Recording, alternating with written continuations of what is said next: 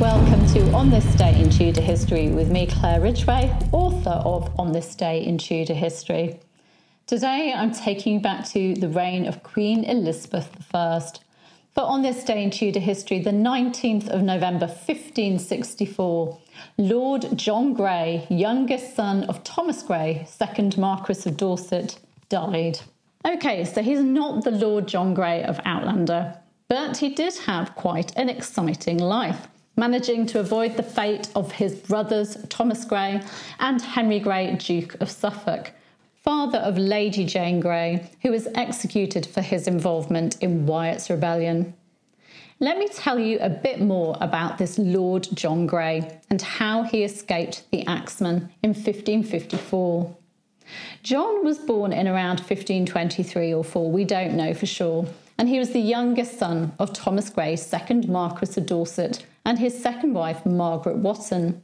His paternal great-grandparents were Sir John Grey of Groby and Elizabeth Woodville.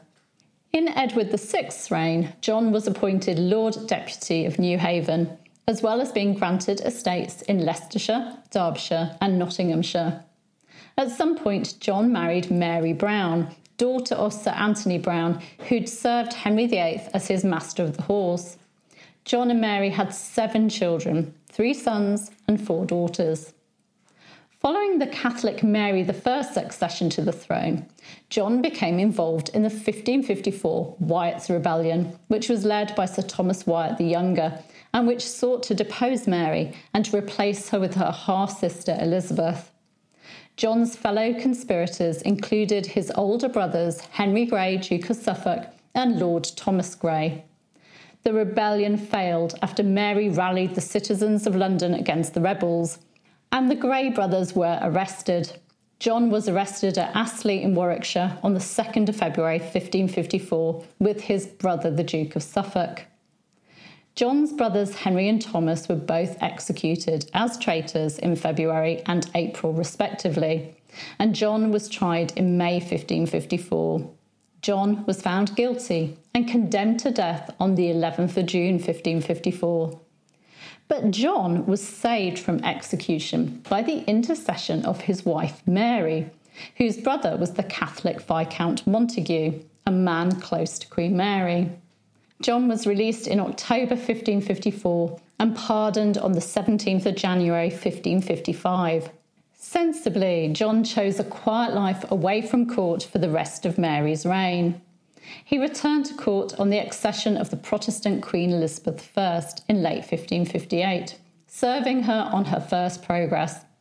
At New Year 1559, he gave the Queen a mother-of-pearl cup. Although he'd been pardoned, Lord John was still under attainder and so was suffering financially.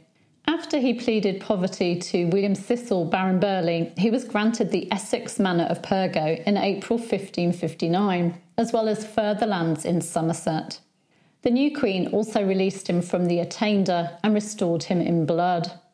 Burghley chose John as one of the 4 Protestant nobles to supervise alterations being made to the Book of Common Prayer.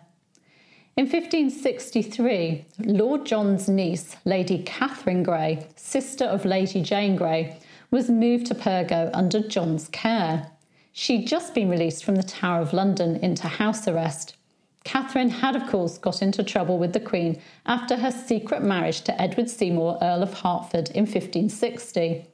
She'd managed to have 2 sons by the Earl during her imprisonment. John interceded on his niece's behalf, writing to Burghley pleading for a pardon. But unfortunately, in 1564, a man called John Hales wrote and published a book claiming that Catherine was Elizabeth's heir. The Queen reacted by removing Catherine from Pyrgo and imprisoning John temporarily. Catherine was imprisoned in the Tower of London once more. John returned to Pyrgo on his release and died there on this day in 1564, reportedly from gout. He was laid to rest in the Manor's chapel. He left everything to his wife Mary, who he'd also named his executor. His only surviving son Henry was made Baron Grey of Groby in July 1603 after the accession of King James I. John's great-great-grandson was Thomas Grey, Lord Grey of Groby, who committed regicide by being one of the 59 commissioners to sign King Charles I's death warrant in 1649. Tomorrow, I'll be introducing you to a Tudor courtier and his invention, the flush toilet. Do make sure you're subscribed. You can click just there, and that you've hit the bell so you don't miss that. Also on this day in Tudor history, the 19th of November 1587, Henry Vaux died of what was probably consumption at Great Ashby, home of his sister Eleanor Brooksby. Henry Vaux is a fascinating Tudor man. He started out as a precocious child and poet and grew up to be an important member of the Catholic underground. He was a Catholic recusant and priest harbourer, helping Jesuit priests in the Protestant reign of Queen Elizabeth I, both financially and by giving them a roof over their heads. Find out more about him and what happened to him in Elizabeth's reign in last year's video. You'll find a link to that in the description. Thank you for listening to this podcast. I do hope you enjoyed it, and don't forget to subscribe so that you can enjoy podcasts on a daily basis. Thank you.